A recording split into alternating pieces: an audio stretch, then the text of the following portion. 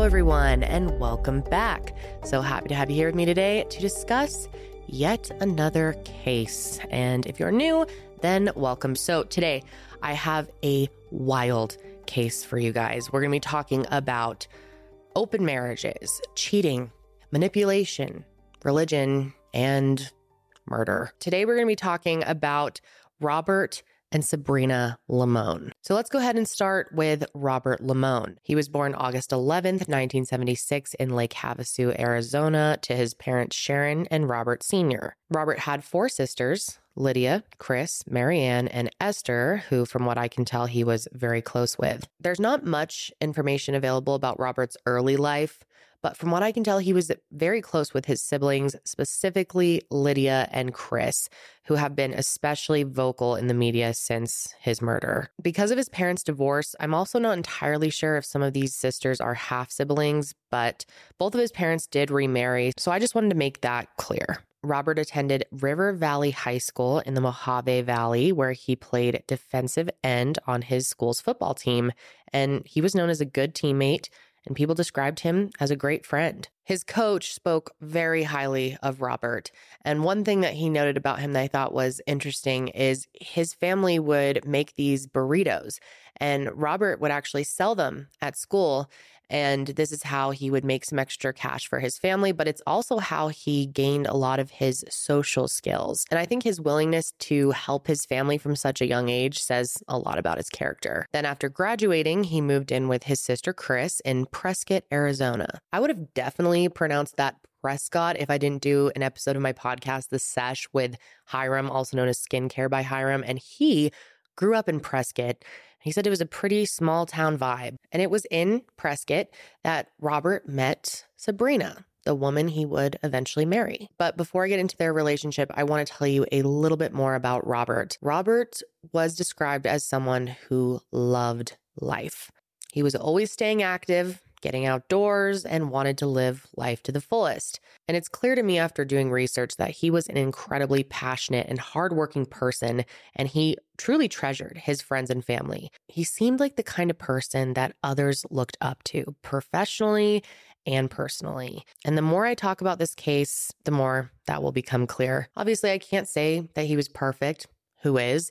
But from what I can tell, he seemed like a good man who cared about those who he loved, and that included his wife, Sabrina. Now let's talk about Sabrina a little bit. She was born in 1980 and was raised in Barstow, California, and at certain times in her life, she was described by her friends as loving, kind, and sweet. At 18 years old, Sabrina, or Brina, as her friends called her, was living in Prescott, Arizona with her father, who actually moved there after retiring. And like I mentioned, it was here that she and Robert first met. And from the time that the two of them first met, it was pretty clear to those in their life that these two were in it for the long haul. Sabrina's older sister, Julie, said that she just knew that she was going to marry Robert. And in the year 2000, that came true. The two got married in a church in Arizona, and I imagine that the ceremony was very centered around religion, considering Sabrina and Robert were both deeply religious people. And their faith is something that really brought the two of them together in the first place. Robert was a very godly man, and that's something that Sabrina really loved about him. He was everything that she was looking for in a husband, at least for a while. And not long after getting married, they had 2 children, a boy and a girl, and the 4 of them ended up moving to the Silver Lakes community in California, about 100 miles outside of Los Angeles. I've never been there myself, but from what I've seen online, and I can only tell so much, and you guys will let me know if I'm wrong about a place, but Silver Lakes looks pretty serene. And they actually lived on a street called Strawberry Lane, so their whole life seemed kind of picture perfect. From what I gathered, Silver Lakes was a beautiful, safe, and close-knit community that was extremely family-oriented. And because family was such a huge priority for the Limons, Sabrina decided she wanted to be a stay-at-home mom while Robert worked. And one thing about Rob that you should know is that he was an incredibly hard worker, a very driven person who had a lot of pride in what he did. He was employed as a railroad mechanic at Burlington Northern Santa Fe Railway, or BNSF, and commuted from Silver Lakes to Barstow and really all over Southern California. Robert was a rapid responder, which means that he would basically fill in for anyone who was unable to work. And sometimes that meant driving like 100 miles on a moment's notice. Most of the time, he would be called into the Tehachapi area, which is 85 miles away from where he lives. And I imagine this took a toll on him in some way. I mean, that's a lot of time commuting, which can be really hard. But he really did love his job and planned to work as long as he needed in order to support his family. So the Silver Lakes community was a very family-oriented area, and they quickly made friends with other families, as you do when you have kids. And once they found their kind of core group of friends, their group ended up naming themselves the Wolf Pack to describe how close of a bond they all had. They partied together every week, and it was more common that they would all be together than it would be for them to be apart. And that was especially the case for their friends Kelly and Jason Bernatine. Kelly worked as a hairdresser in the area, and she became friends with Sabrina when she came in as one of her clients. And before they knew it, they were as close as two friends could be. And one really common theme, it seems, among all these friends is that they really viewed Sabrina and Robert as the it couple, that they had the ideal marriage. Everyone seemed to look up to what they had, and many women said that they wished their husbands could be more like Rob. I mean, he was hardworking, he was funny, he was kind, and above all else, he absolutely loved his wife. And everyone said that he treated her like an absolute queen, and their friends just couldn't help but admire them as a couple. I can't stress enough how happy they seemed to everyone in their lives, but that all changed in 2008.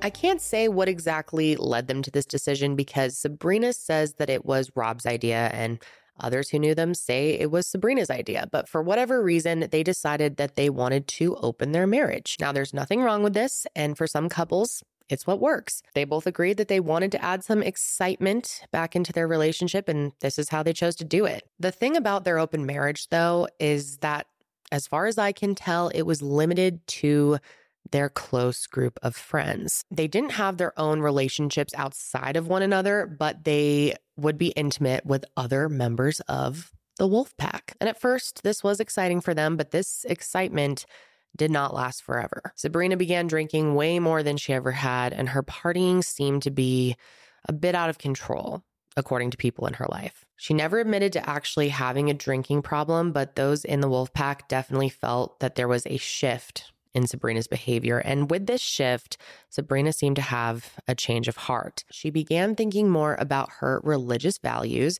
and felt that opening their marriage was changing the dynamics of their, quote, sacred bond. At some point, she decided it was no longer what she wanted for her relationship, and she made this clear to Rob. And she also made it clear that she wanted to start going back to church and getting back to some of their traditional values. But Rob didn't agree.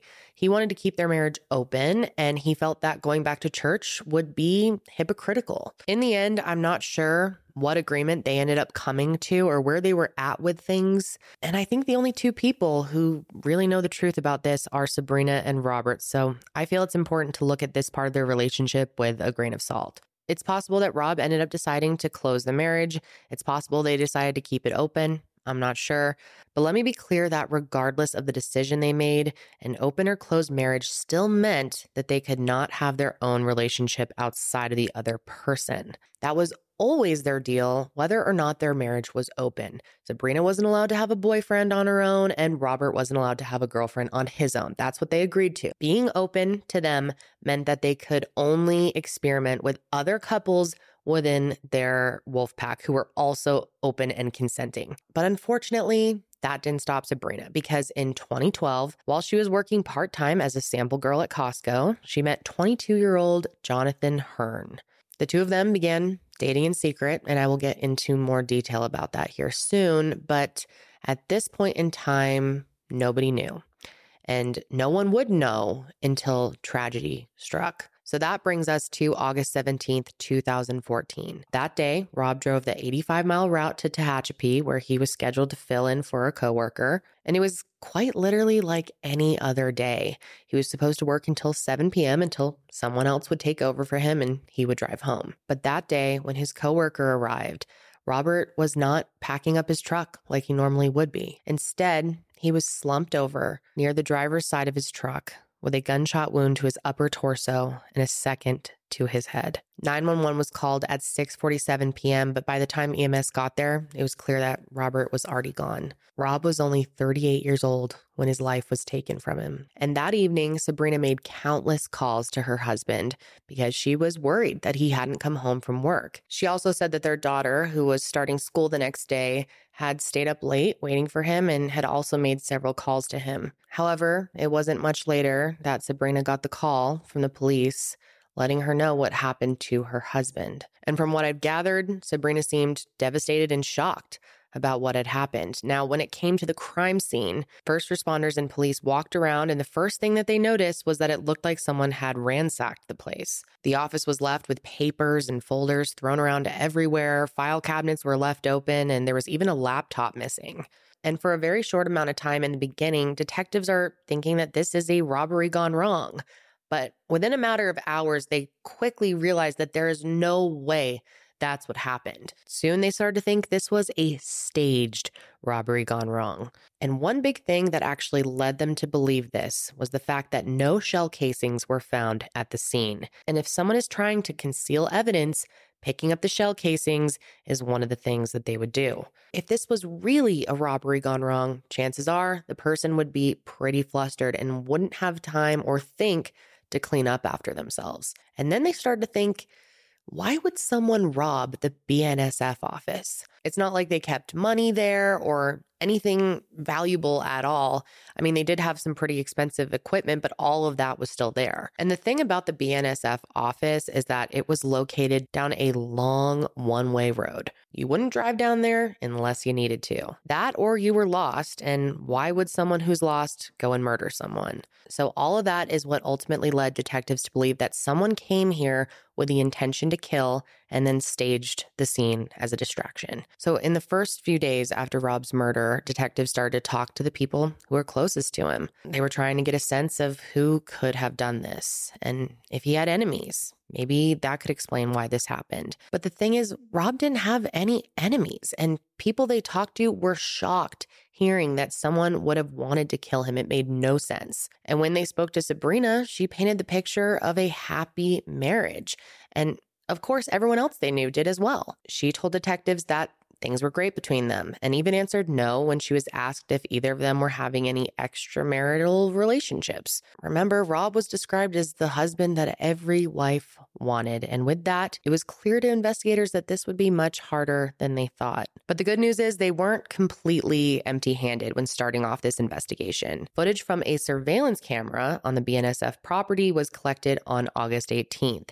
And in it, there appeared to be an older white male walking with a noticeable limp in the direction of the crime scene around the time it's believed the murder took place. Unfortunately, though, there wasn't any identifying features besides this limp, but it was still at least a lead that investigators were going to follow. They ended up publicizing the clip in hopes that someone would recognize this person and maybe they could get a good lead. There's currently a major rainstorm going on and the thunder was scaring my dog, so I put him up on the cat tower to see if that would relax him. Seems to be working. He's a strange fellow. He's kind of like a cat, so it's like a good fit, you know? Now you can be close to me. All right, where were we? So after this clip goes out, investigators learned that there was this guy named Joshua who walked with a limp, and he often walked this way to get to his house. And a shoe print near the warehouse even matched a print from a shoe that Joshua owned. So they were kind of hopeful at first, but then they learned that he had a rock-solid alibi.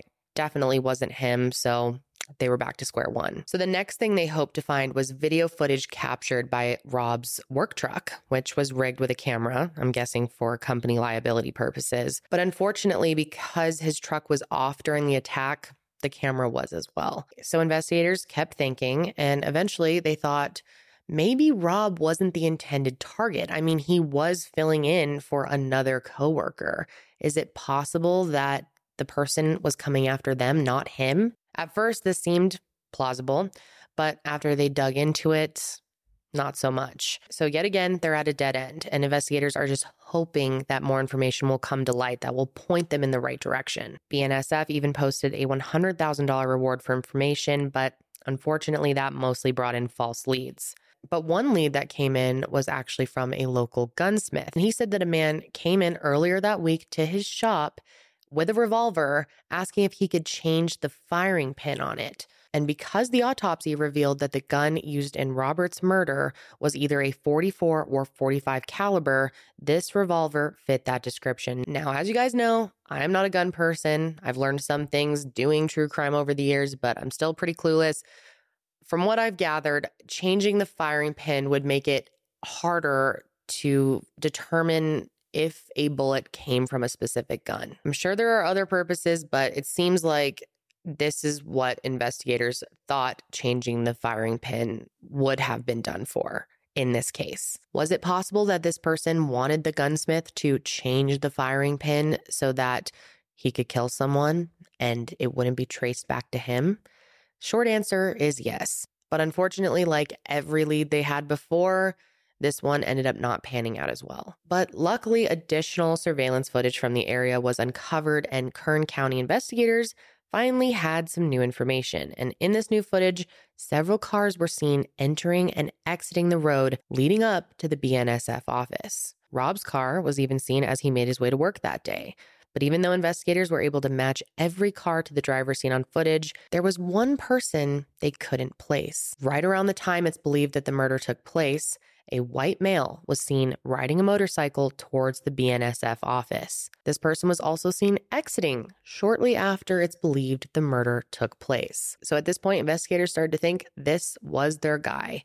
And they were lucky because not long after coming across this tape, a big tip came in. Remember Sabrina and Robert's good friends, Kelly and Jason? Well, on September 1st, 2014, Jason called investigators to let them know about a very strange voicemail that he had received. And it came from a guy named Jonathan Hearn, a name that they had never heard before. And in this voicemail, Jonathan seemed extremely sorry about what happened to Robert. He didn't outright say he did anything to him, but overall the tone was very apologetic. And according to Jason, it was very possible that Jonathan was Sabrina's boyfriend and that he'd contacted him because the two of them actually worked together. You see, Jason and Jonathan worked at the same fire department, and they weren't necessarily close friends at all, but they had worked closely together before. Jason even described Jonathan as a highly intelligent man. Oh, and the call wasn't the only weird thing Jason received.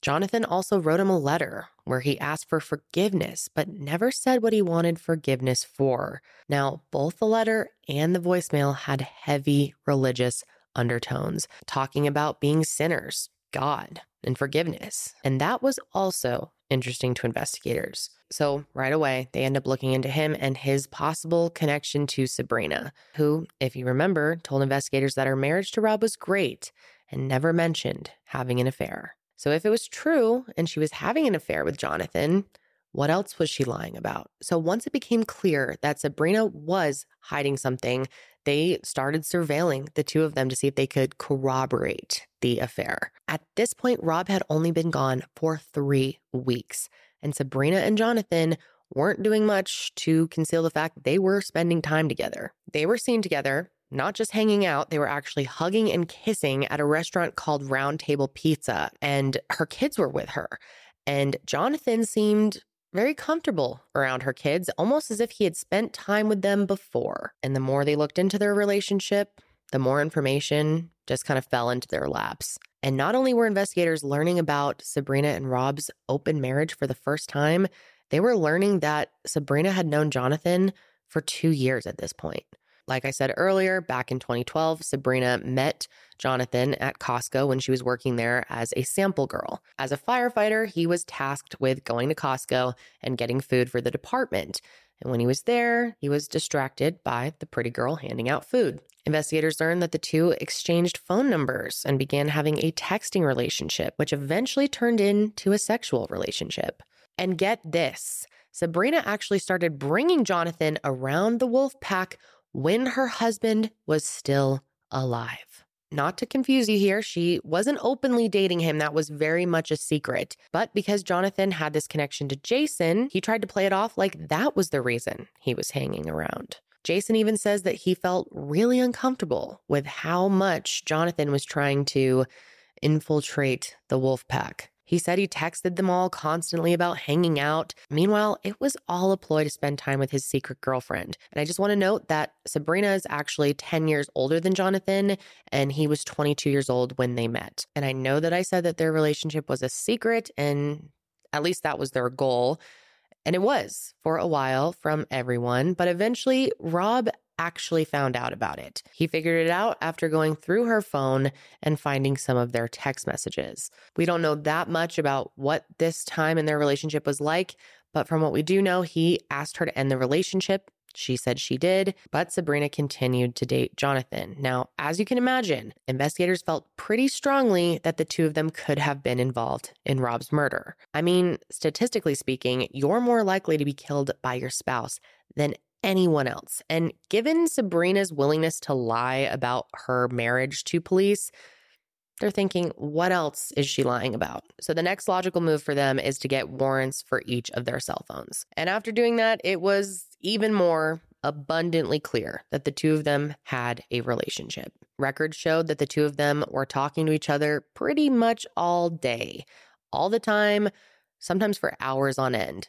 But the communication between their cell phones stopped a few months leading up to Rob's murder. And this is when investigators believe the two of them hatched their plan. But how would they plot to kill someone if they weren't communicating? Well, turns out Sabrina had another phone. Suddenly, in Jonathan's records, there was another phone number that started texting him all the time. And it didn't take them long to confirm that this was Sabrina's burner phone. Another major thing that they learned from Jonathan's cell records is that on the day of the murder, there was activity on Jonathan's phone in the morning. But during the time of the murder, there was nothing. No calls, no texts, no movement, absolutely nothing. But of course, activity resumed later that night. And who else did he call but Sabrina?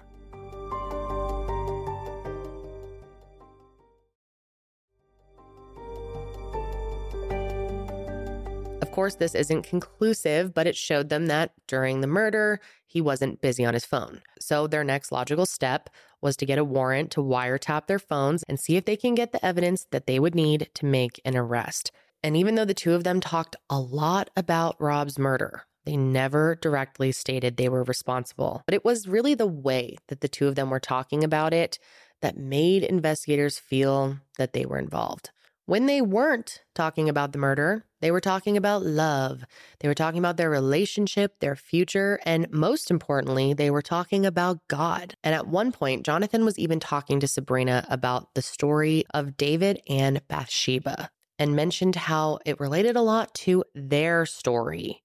To very briefly recap this story, because I don't know a whole lot about the Bible, the general gist is King David was having an affair with Bathsheba, despite the fact that she was married. She became pregnant with King David's child, and in an attempt to hide his sin, he had her husband killed during battle. And I don't think I need to explain more for you to understand why Jonathan thought this related to him and Sabrina, minus the whole pregnancy bit. But of course, this isn't a full admission, and it wasn't enough to make an arrest. So the lead detective ends up doing something called tickling the wire, which is where they will feed false information to someone, hoping that they will later incriminate themselves in a future conversation that they can record. And she was actually on the phone with Jonathan when she got a text from the detective tickling the wire. He asked her to call him, and then Sabrina tells Jonathan about the text she just got, and he says he would pray.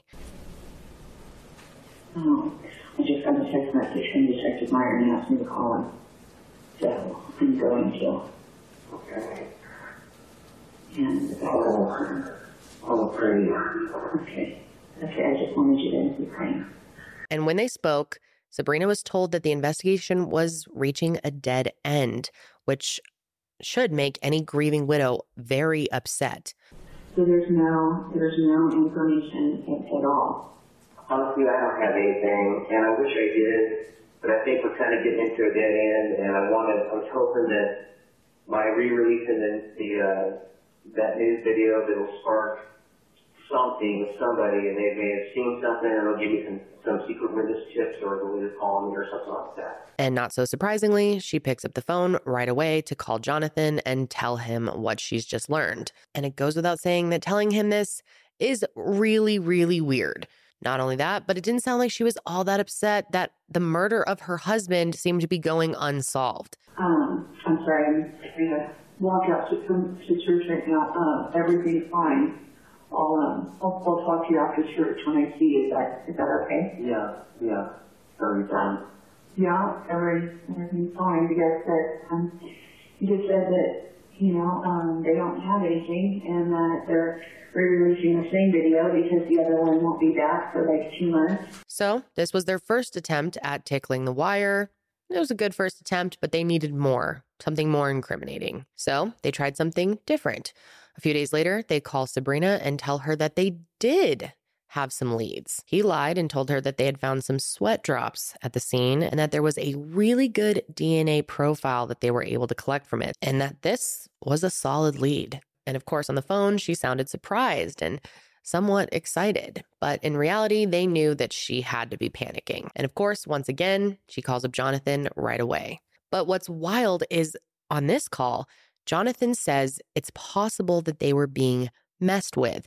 And he then explains to Sabrina how sometimes police can lie to you in order to get more information out of you. But for some reason, he must have dropped his suspicions because he continues to talk to her about the investigation and even says that he prays the situation will just go away. Literally, why would you say that unless you were responsible?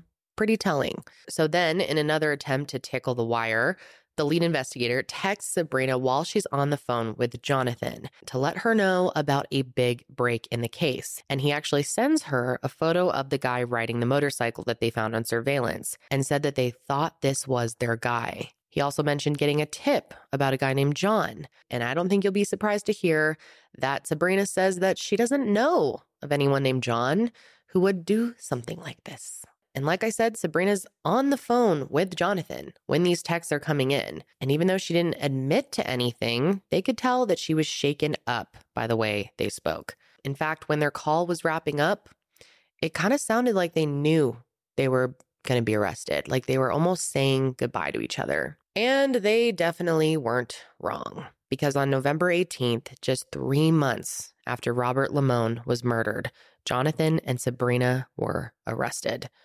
While looking into Jonathan, investigators learned that despite not having a criminal record, he did own a gun that matched the type used to kill Rob, and he did have a motorcycle that matched the type seen on surveillance footage. And they even pulled additional surveillance footage along the route that Jonathan would have taken home after the murder and hit the jackpot once again. Even though the person looked slightly different, they captured a motorcyclist riding up to a gas station and entering the convenience store to grab water.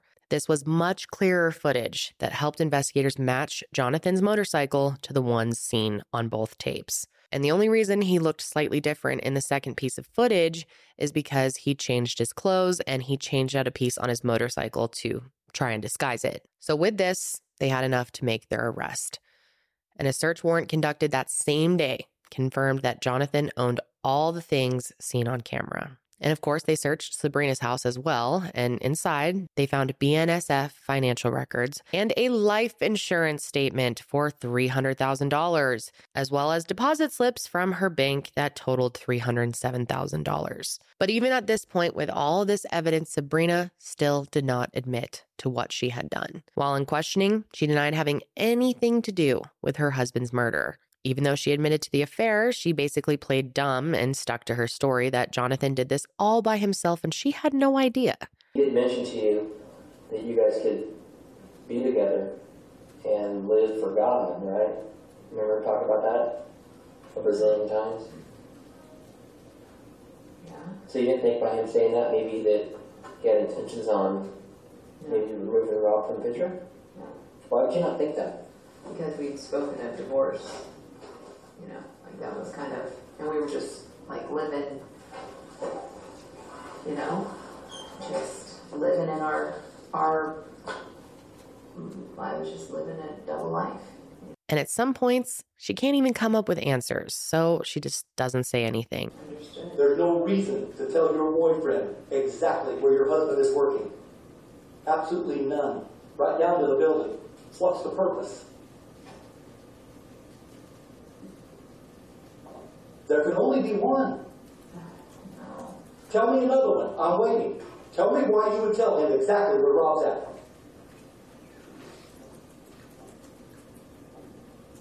You can't find that place by accident. We knew somebody told him. And in the end, she only apologizes for being honest about the affair and nothing else. I wanted to apologize for not being honest with him. Telling him about our relationship before. That's the only thing that you want to apologize for, is for not telling us about an affair? Then it's my fault. We've established that. And I'm not here to kick you in the teeth. Robert is dead because of you.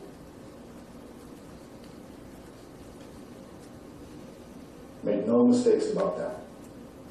That is something that you're going to have to live with for the rest of your life.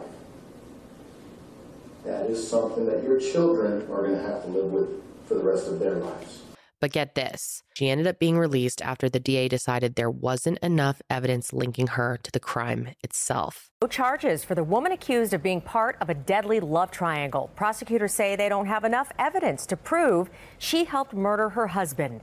KCAL 9 Stacey Butler is live in Rialto, where she spoke with the victim's sister. Stacey. Elsa, this has been a horrific roller coaster ride for the victim's sister. Tonight here in Rialto, she told me that she never dreamed that her sister-in-law would be arrested on suspicion of being an accessory to her own husband's murder. Tonight, she just wants answers.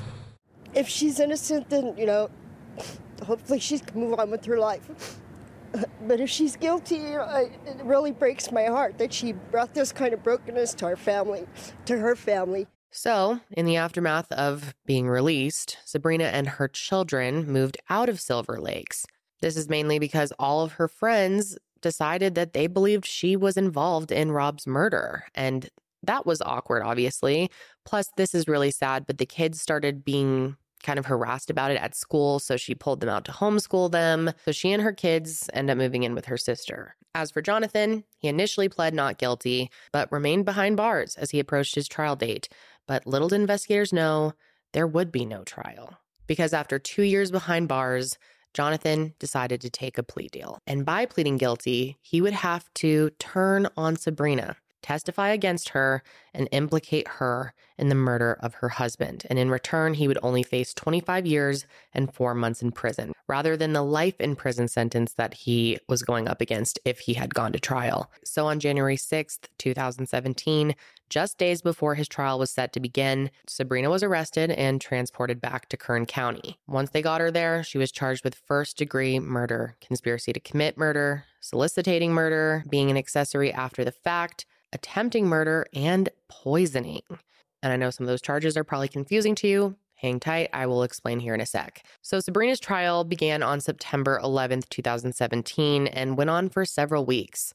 And it was a long trial with a lot of information. So if I was to go through every bit of information with you here today, I would be here for weeks. So I'm going to do my best to explain it and walk you through the biggest arguments from each side. So let's start with Sabrina and the defense. According to the defense, Sabrina was a victim of Jonathan Hearn. They argued that Jonathan emotionally and spiritually manipulated Sabrina, who was in an unhappy and abusive relationship with Rob. They said that he used the Bible and Sabrina's relationship with God to get close to her. They claim that he used this closeness to learn details about Rob that he later used to kill him, all without her knowledge. Their strategy was to never deny the affair and to not paint Sabrina as a wonderful person. I mean, they didn't need to make her look like a saint. They just need to make it look like she wasn't a killer. Ultimately, the only evidence used against her, according to the defense, was Jonathan's word. And because he took a plea deal, they argued that he had incentive to lie. The whole defense strategy was really just poor Sabrina. Jonathan knew how to play, he knew how to play his cards right. He knew how to, looking back through all this, he he knows what he's doing in everything that he does. He has an approach to get kind of what he wants. So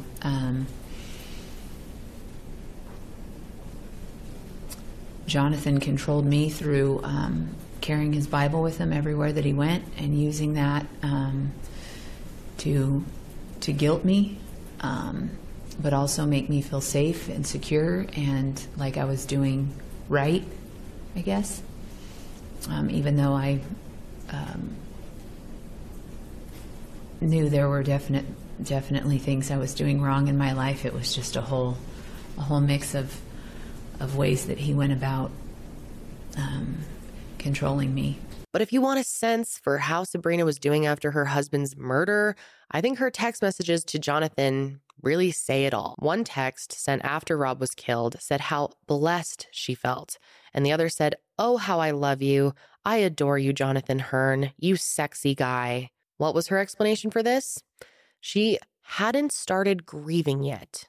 And I mean, Jonathan started coming around her house acting like everything was normal just 2 weeks after her husband died. And she was writing him these very intimate love letters. This one says, "My Jonathan, you are my love, my amazing blessing that God has given me. I want to love you in God's love and live together in God's will. We have been blessed by God to have this chance to love each other. What a priceless gift. I cherish you, our love, and the blessings God has given us." That is 19 days after your husband deceased, 13 days after his funeral. "Oh, how I love you. I adore you, Jonathan Hearn, ! You sexy guy." Did you write that? Well, apparently I did. "Oh, how I love you" even has, I believe, 4 exclamation marks. So is this the period where you wanted him to stay away? And while we're on the topic of conversations, it turns out that during Sabrina's 7 attempts to call Rob the night of the murder, when she claimed she was worried that he hadn't come home yet, she was actually on the phone with Jonathan. She was using her burner phone to talk to her boyfriend while she was allegedly super worried that her husband didn't make it home from work. All of those phone calls made by you in your testimony to your husband's phone were done while you were on the phone with Jonathan Hearn. Were they not? When I was trying to call Robert? Yes. 7:51, 7:52, 7:53, 7:54, 7:59, 8 o'clock, and 8:01. That was during your 10-minute call with Jonathan Hearn we just saw from his records. And I was trying to call Robert? Do you recall being on the phone with Jonathan while making all of those calls? No. And according to Jonathan, when they were on that call, he was telling her that the job was done. Among the first things I remember is retrieving my phone, which had been left there at home, and I saw that I had a lot of missed calls and from Sabrina, and so I called her. What did you tell her?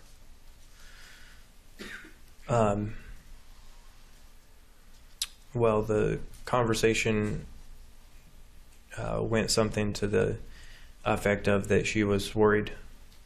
She expressed that she was glad to hear from me. She was worried she hadn't heard from either of us, and had been trying to call both of us, and referring to both me and Robert, and was very worried because it had been a lot later than she'd anticipated that I was getting home. She wanted to make sure I was okay, and I did express that I don't remember the exact words that I used, but that I had done it, and that everything was about to change. Now, one thing that stood out to me, and I'm sure stood out to you, is that Sabrina would call Jonathan anytime she learned anything about the investigation. Well, the prosecution would say that she did this because she was keeping him in the loop to make sure that they weren't caught. But that's not what she said in her testimony. She said that Jonathan asked her to stay in touch with him about the murder investigation, not because he had anything to do with it, but because he cared about her and wanted to know that the police were going to catch the guy. But think back to those calls they talked about where they were praying together and clearly worried about being caught. It just doesn't fit her narrative.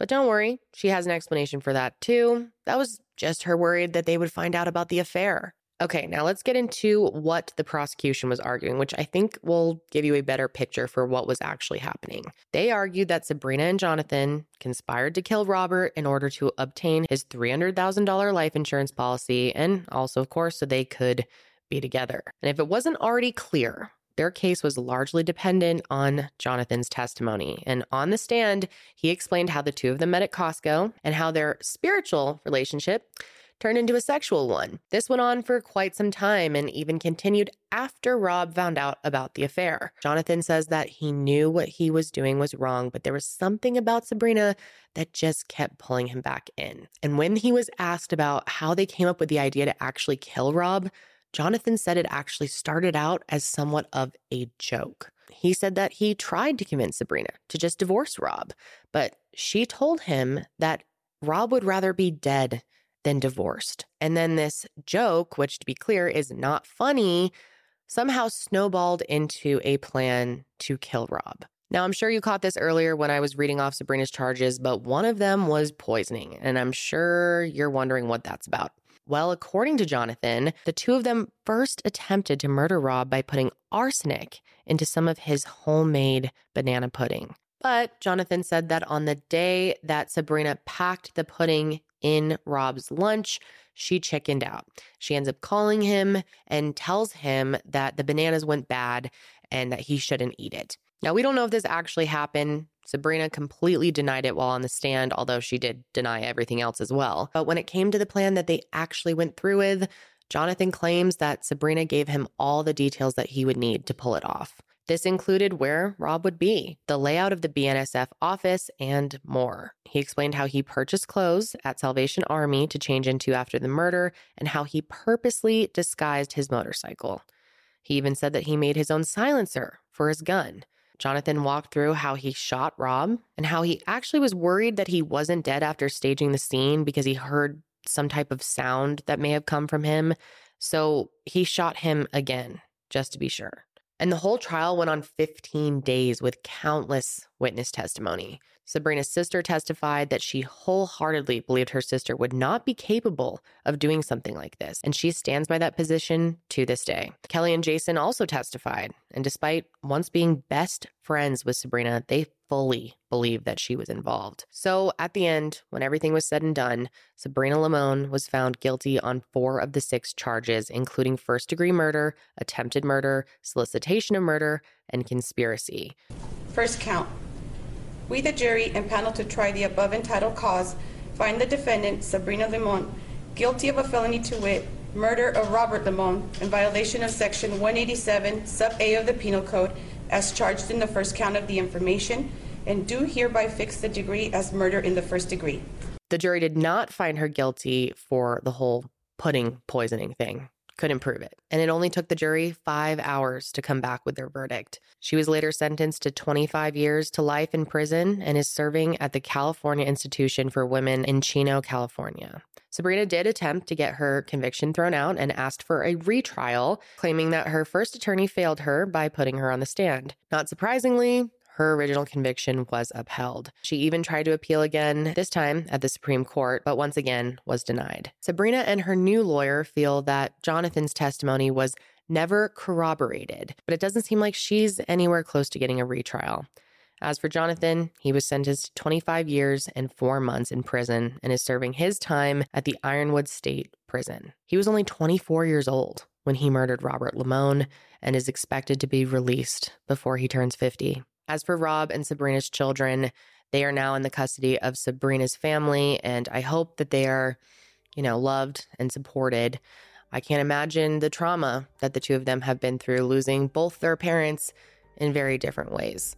These cases where people murder their spouses are so frustrating to me, and I'm sure you guys feel the same. Actually, I know you do, because I always see your comments saying, why didn't they just get a divorce? Why? I don't get it. I'll never get it. Just get a divorce. It's insane. Rob seemed like a really good guy. It's incredibly sad what happened to him, and so unnecessary. My God.